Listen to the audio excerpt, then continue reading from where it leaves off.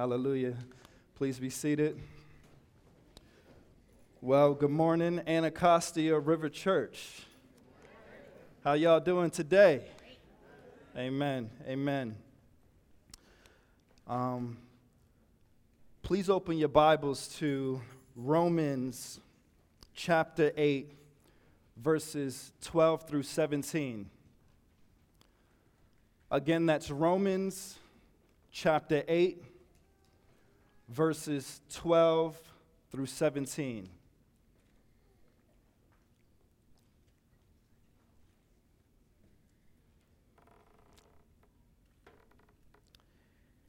And Romans 8, 12 through 17 reads, "So then, brothers, we are debtors, not to the flesh, to live according to the flesh. For if you live according to the flesh, you will die. But if by the Spirit you put to death the deeds of the body, you will live. For all who are led by the Spirit of God are sons of God. For you did not receive the spirit of slavery to fall back into fear, but you have received the Spirit of adoption as sons, by whom we cry, Abba, Father. The Spirit himself bears witness with our spirit that we are the children of God. And if children, then heirs, heirs of God and fellow heirs with Christ, provided we suffer with him, in order that we may also be glorified with him." Please join me and let us go to our Lord together in prayer.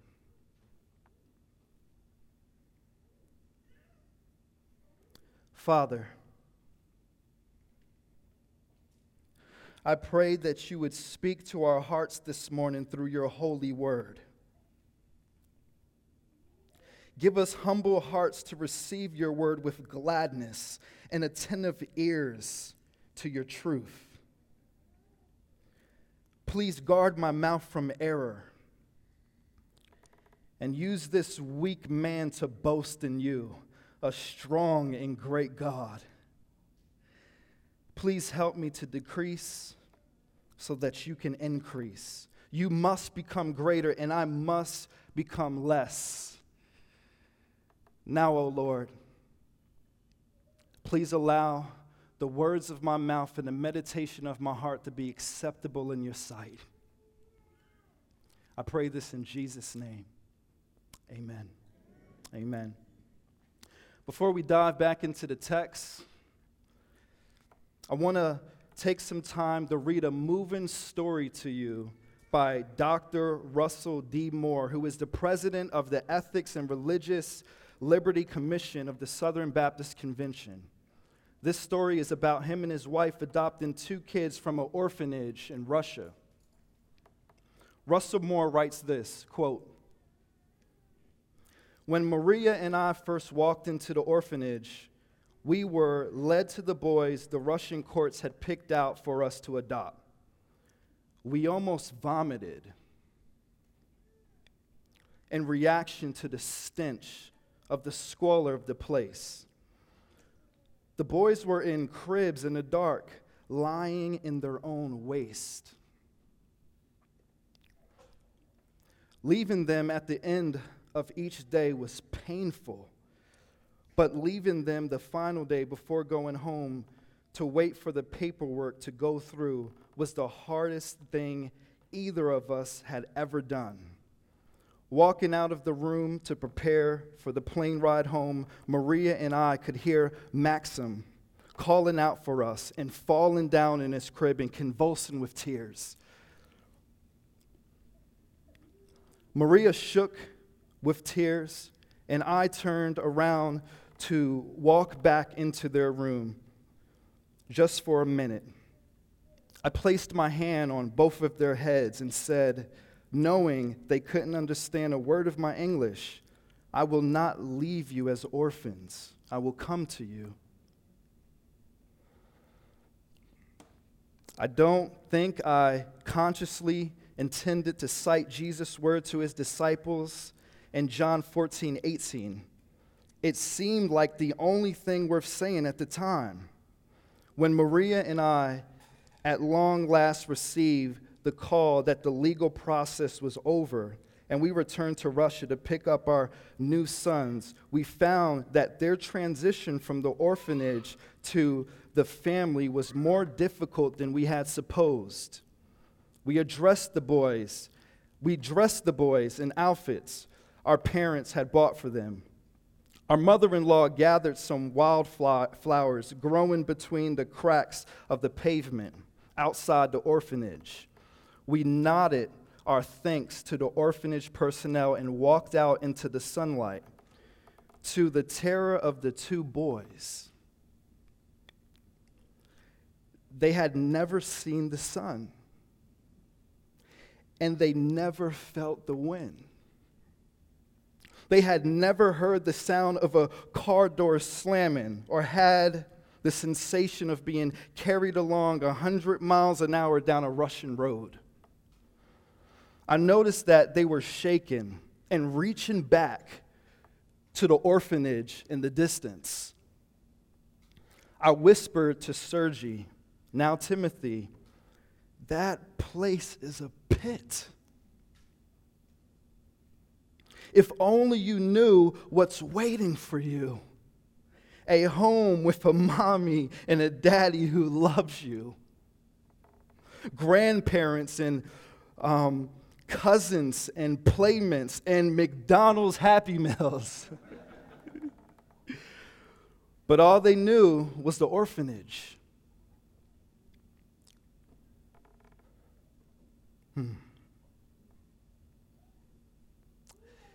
It was squalid, but they had no other reference point.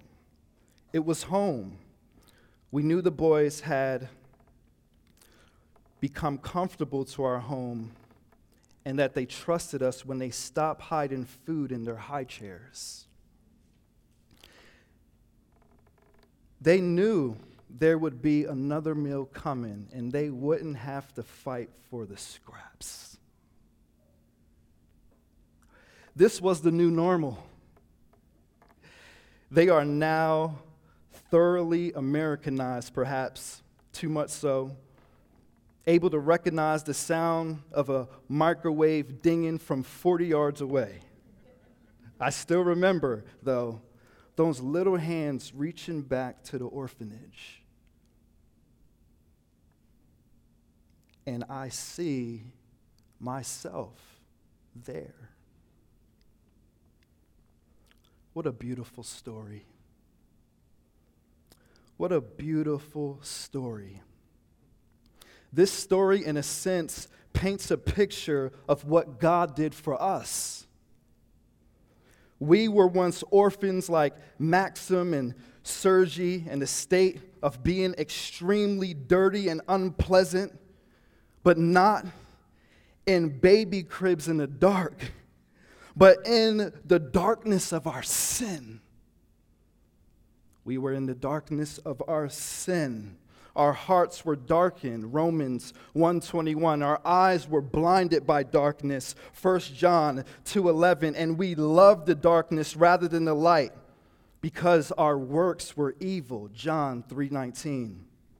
Like Maxim and Sergei lying in their own wastes, we were lying dead in our trespasses and sins in which we once walked, following the course of this world, following the prince of the power of the air, the spirit that is now at work in the sons of disobedience, among whom we all once lived in the passions of our flesh, carrying out the desires of the body and the mind, and were by nature children of wrath, like the rest of mankind.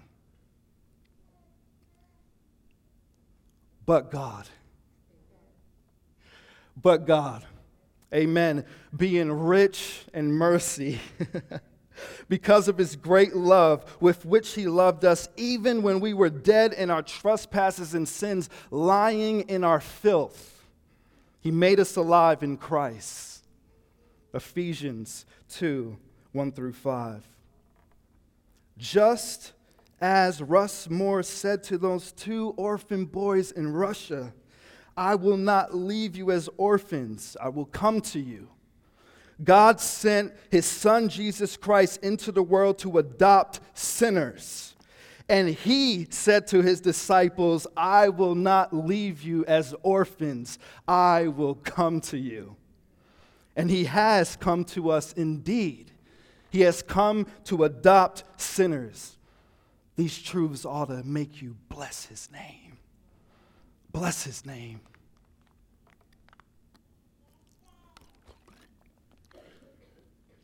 Now let's dive back into Romans chapter 8, verses 12 through 17. Fix your eyes on the text with me, if you would. Romans chapter 8, verses 12 through 17. The first thing that I want to point out from these verses is this. Living according to the flesh equals eternal separation from God. But if you kill the flesh, you will live. Romans 8, 12 and 13 reads, So then, brothers, we are debtors, not to the flesh, to live according to the flesh. Verse 13, For if you live according to the flesh, you will die. But if by the Spirit you put to death the deeds of the body, you will live. In verse 12, Paul is saying to his hearers that you are no longer debtors to the flesh. We are debtors, but not to the flesh. We're not obligated to the flesh no more. The Bible says who the Son sets free is free indeed. For those who are in Jesus, we are free. So he says we don't live according to the flesh, but then he gives a warning in verse 13.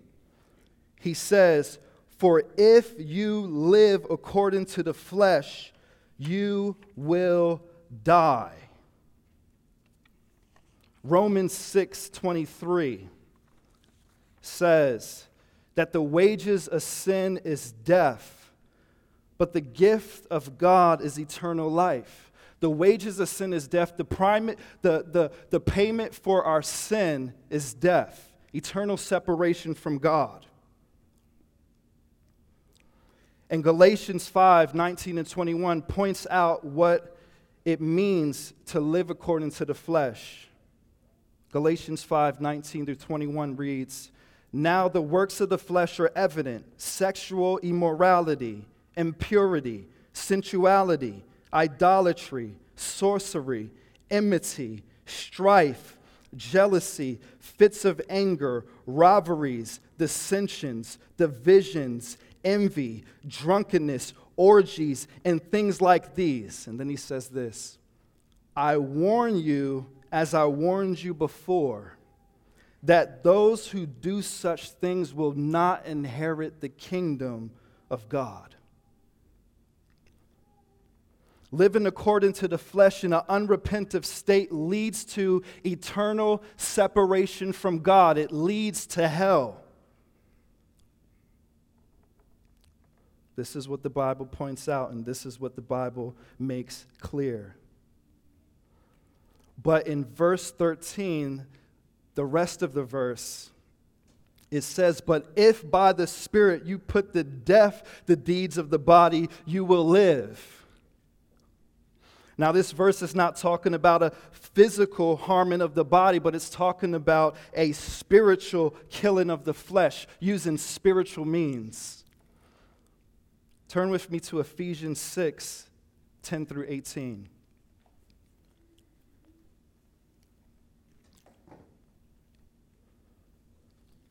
Ephesians 6, 10 through 18 reads this, Finally, be strong in the Lord and in the strength of his might. Put on the whole armor of God, that you may be able to stand against the schemes of the devil. For we do not wrestle against flesh and blood, but against rulers, against authorities, against cosmic powers over this present darkness, against the spiritual forces of evil in heavenly places. Therefore, take up the whole armor of God, that you may be able to withstand the evil day, And having done all to stand firm, stand therefore, having fastened on the belt of truth, and having put the breastplate of righteousness, and as shoes for your feet, having put on the readiness given by the gospel of peace. In all circumstances, take up the shield of faith, by which you can extinguish all the flaming darts of the evil one, and take the helmet of salvation and the sword of the Spirit, which is the word of God, praying at all times in the Spirit with all prayer and supplication. To that end, keep alert with all perseverance, making supplication for all the saints. I love what Pastor John Piper points out from these verses. He says, out of all the things that are mentioned here that could be used to fight in this spiritual battle, there's only one thing in here that can kill the flesh. And he points out that it's the word of the Spirit, the sword of the Spirit, which is the word of God. That's the very thing that we need in order to kill the flesh, to mortify the flesh. It's the sword of the Spirit. So how do we put to death the deeds of the flesh?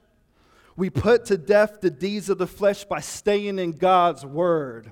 The Bible says in Psalm 119, how can a man keep his way pure? By guarding it according to the word. We put to death the deeds of the flesh by memorizing God's word. In that same Psalm 119, God's word says, we have stored the word of God in our hearts so that we do not sin against you.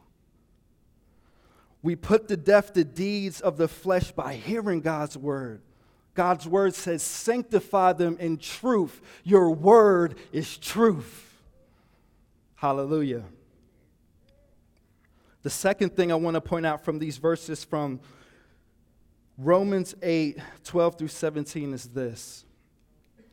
The sons of God are led by the Spirit, and we have received the Spirit of adoption. Therefore, we are heirs with Christ. Listen to this. For all who are led by the Spirit of God, this is verse 14, are sons of God.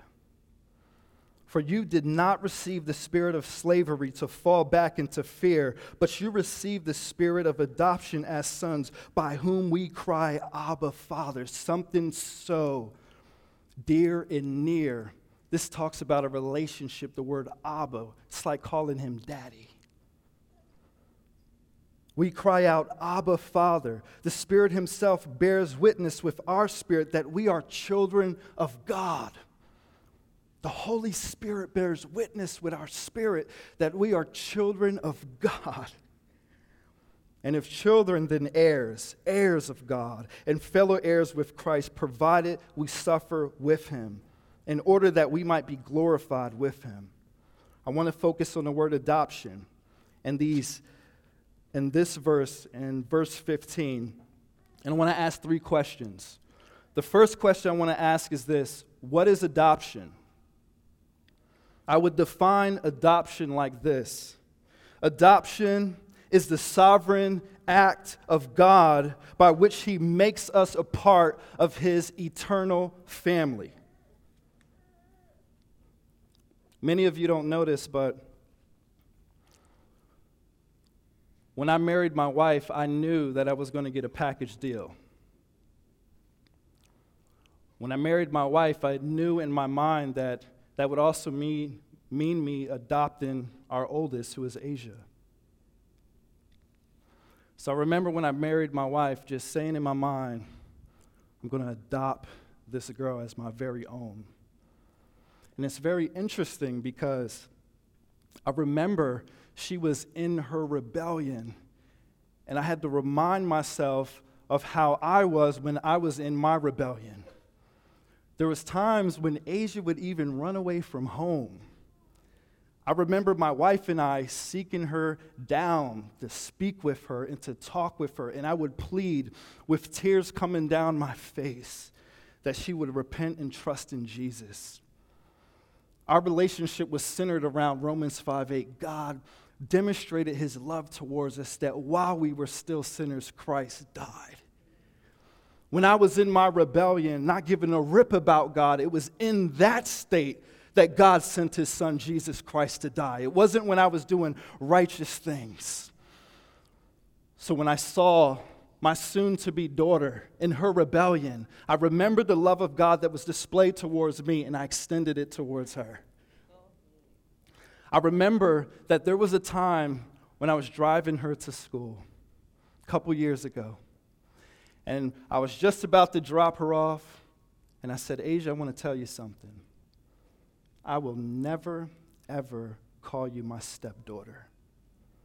And I said, you don't have to call me your dad, but just know I will never, ever call you my stepdaughter.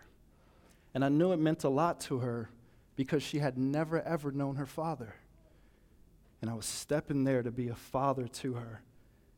And she responded back to me and she said, I'm going to call you dad. And from that point on, there was just this bond, this trust between me and my daughter. It's so funny that even in preparing this message, it's like I don't even remember that I adopted her until I had to think about it. Because she's so a part of my life. I love her. She's so dear to me. There is no difference between her and Grace and Judah and the one that will be on the way. She is adopted into the family. When God adopts us into his family, we don't look at him and say, you're my stepfather. And he doesn't look at us and say, you're my stepchildren. No, he calls us his sons and his daughters, his children, and we call him Abba, Father. Hallelujah. Glory to God. Ephesians, matter of fact, turn to Ephesians, if you would. Chapter 1, verses 3 through 5. Ephesians chapter 1, verses 3 through 5. Believer, allow this to land on you. See, with my daughter Asia, she didn't know that I had made up in my mind that I was going to adopt her. She had no clue that I had in my mind that I was going to adopt her.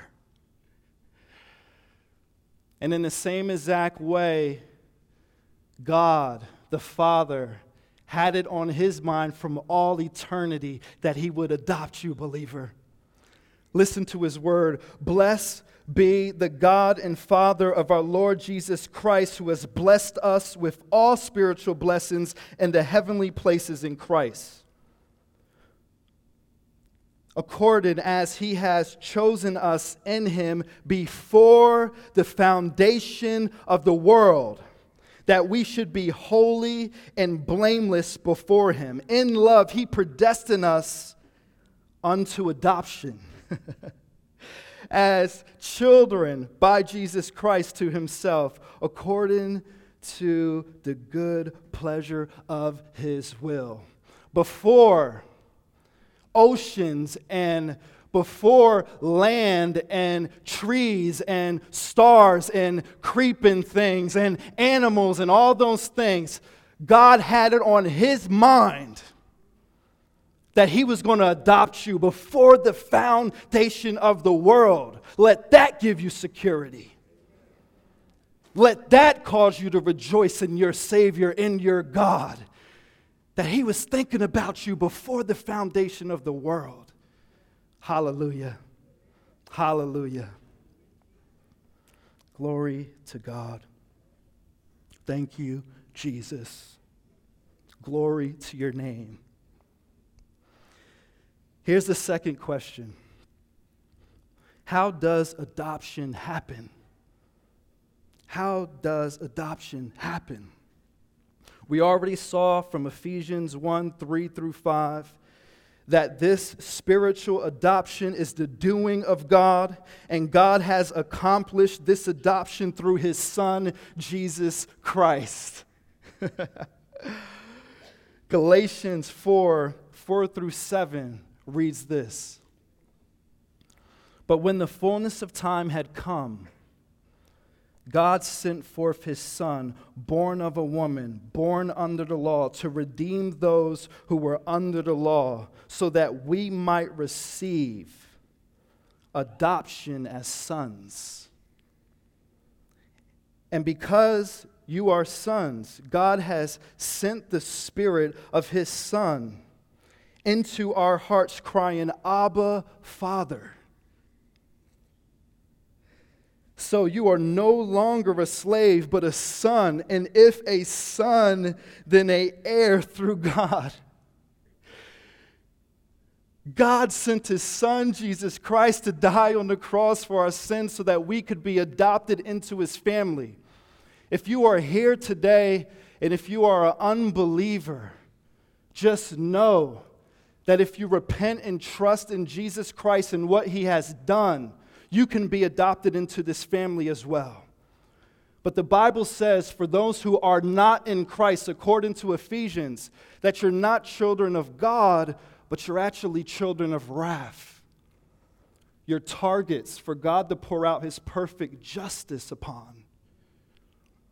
I plead with you to turn from your sin and look to Christ. Behold, the Lamb of God who's able to take away the sins of the world. The Lamb of God who can save you and set you free, who can redeem you and present you faultless in front of God and welcome you into an eternal family through Jesus. Through Jesus. Here's the third question and last question. What are the benefits of spiritual adoption? What are the benefits of spiritual adoption? I think verses 16 and 17 of Romans 8 explains this well. Please look at the text with me. Romans 8, 16 and 17 reads, "The Spirit himself bears witness with our spirit that we are children of God. And if children, then heirs, heirs of God, and fellow heirs with Christ, provided we suffer with him, in order that we may be glorified with him." The spiritual benefits of adoption is that we become heirs of God and fellow heirs with Christ, given eternal life, adopted into his family forever. Forever, for all eternity. That's the spiritual benefits. 1 Peter 1, 3 through 4 reads, "Blessed be the God and Father of our Lord Jesus Christ. According to his great mercy, he caused us to be born again to a living hope through the resurrection of Jesus Christ from the dead, to an inheritance that is unperishable, undefiled, unfading, kept in heaven for you." Hallelujah. That's what awaits you, believer. An inheritance kept in glory for you. John 17:3 reads this, "And this is eternal life, that they may know the only true God and Jesus Christ, his Son, of whom he has sent." Eternal life is that we get to know God and Jesus Christ, his Son, of whom he has sent. Revelation 21, 2 through 4 reads this, "And I saw the holy city, New Jerusalem, coming down from heaven from God, prepared as a bride adorned for her husband. And I heard a loud voice from the throne saying, 'Behold, the dwelling place of God is with man, and he will dwell with them, and they will be his people, and God himself will be with them as their God. He will wipe away every fear, every tear from their eyes, and death shall be no more. Neither shall there be mourning, nor crying, nor pain anymore, for the former things have passed away.'" The inheritance that God has prepared for us is an eternal home. This is a promise, child of God. And God doesn't break his promises. Hallelujah. The accuser of the brethren, which is Satan, the devil, is going to try his hardest to convince you that these promises aren't true. He'll constantly come to you and he'll say things like this: look how little you read your Bible. Look how little you pray. Look how little you love the brothers and sisters in Christ. Look how much you sin. Look how long it takes you, husband, to reconcile with your wife. Look how long it takes you, wife, to reconcile with your husband. Look how you battle with unbelief. Are you really a child of God? Look at yourself. Look at your walk. Look at your prayerlessness. When the enemy comes and speaks things like that to you, remind yourself of what Romans 8 says. Romans 8:31 through 39. This is how you answer that battle, that struggle. What then shall we say to these things? If God is for us, who could be against us? He who did not spare his own son, but gave him up for us all, how will he not also with him graciously give us all things? Who shall bring any charge against God's elect? It is God who justifies. Who is to condemn? Christ Jesus is the one who died. More than that, who was raised, who is at the right hand of God, who indeed is interceding for us. Believer, Christ is praying for you right now. As I preach this sermon, he's praying for you. As we go to bed, he's praying for you. When we're at work, he's praying for you. When you're driving back and forth wherever you go, he's praying. Not only did the finished work of Christ was accomplished on the cross, but he's still praying. Talk about a God who loves his children. He loves his children. Who shall separate us from the love of Christ? Shall tribulation or distress or persecution or famine or nakedness or danger or sword, as it is written, for your sake we are being killed all day long. We are regarded as sheep to the slaughter. No. In all things we are more than conquerors through him who loved us. For I am sure that neither death nor life nor angels nor rulers nor present nor things to come nor powers nor height nor depth nor anything else in all of creation will be able to separate us from the love of God in Christ Jesus our Lord. Hallelujah. I want to end with this quote from J.I. Packer's book, Knowing God. Listen. Adoption is the highest privilege that the gospel offers. Higher even than justification, is what he says. That justification, by which we mean God's forgiveness of the past together with his acceptance for the future, is the primary and fundamental blessing of the gospel. Justification is the primary blessing because it meets our primary spiritual need. We all stand by nature under God's judgment. His law condemns us. Guilt gnaws at us, making us restless, miserable, and in our lucid moments afraid. We have no peace in ourselves because we have not peace with our Maker. So we need the forgiveness of our sins, the assurance of the restored relationship with God. More than we need anything else in the world. And this the gospel offers us before it. offers anything else.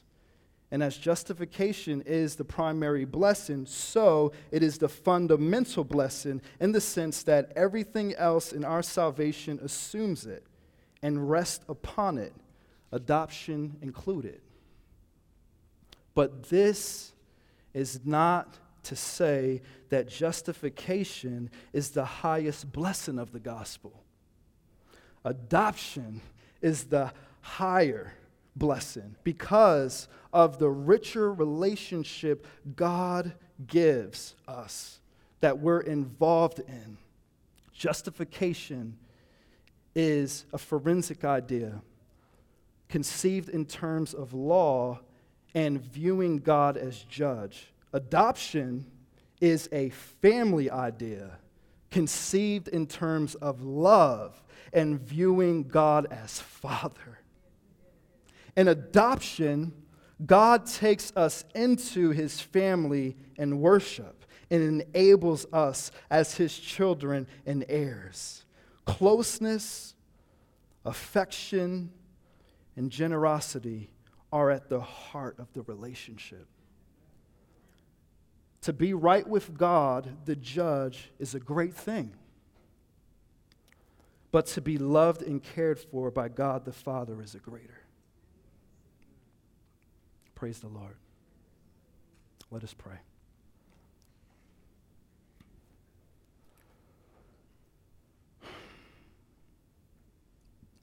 Father, we know that it is your word that raises the dead.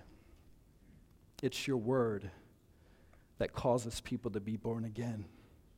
It's your word that sustains believers in their walk.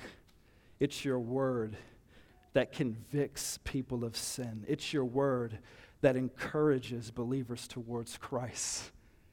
It's your word that fills us with joy. Oh, Father, thank you for your word. Thank you for your Son. Thank you for Christ. Thank you that sinners like us could be redeemed and presented faultless in front of you. Father, just as parents stand in front of a judge and show their adoption papers in a natural realm that they own a child, Christ stands before you as the holy judge and presents our adoption papers, but with his blood. And you welcome us into the family, an eternal family that will never end.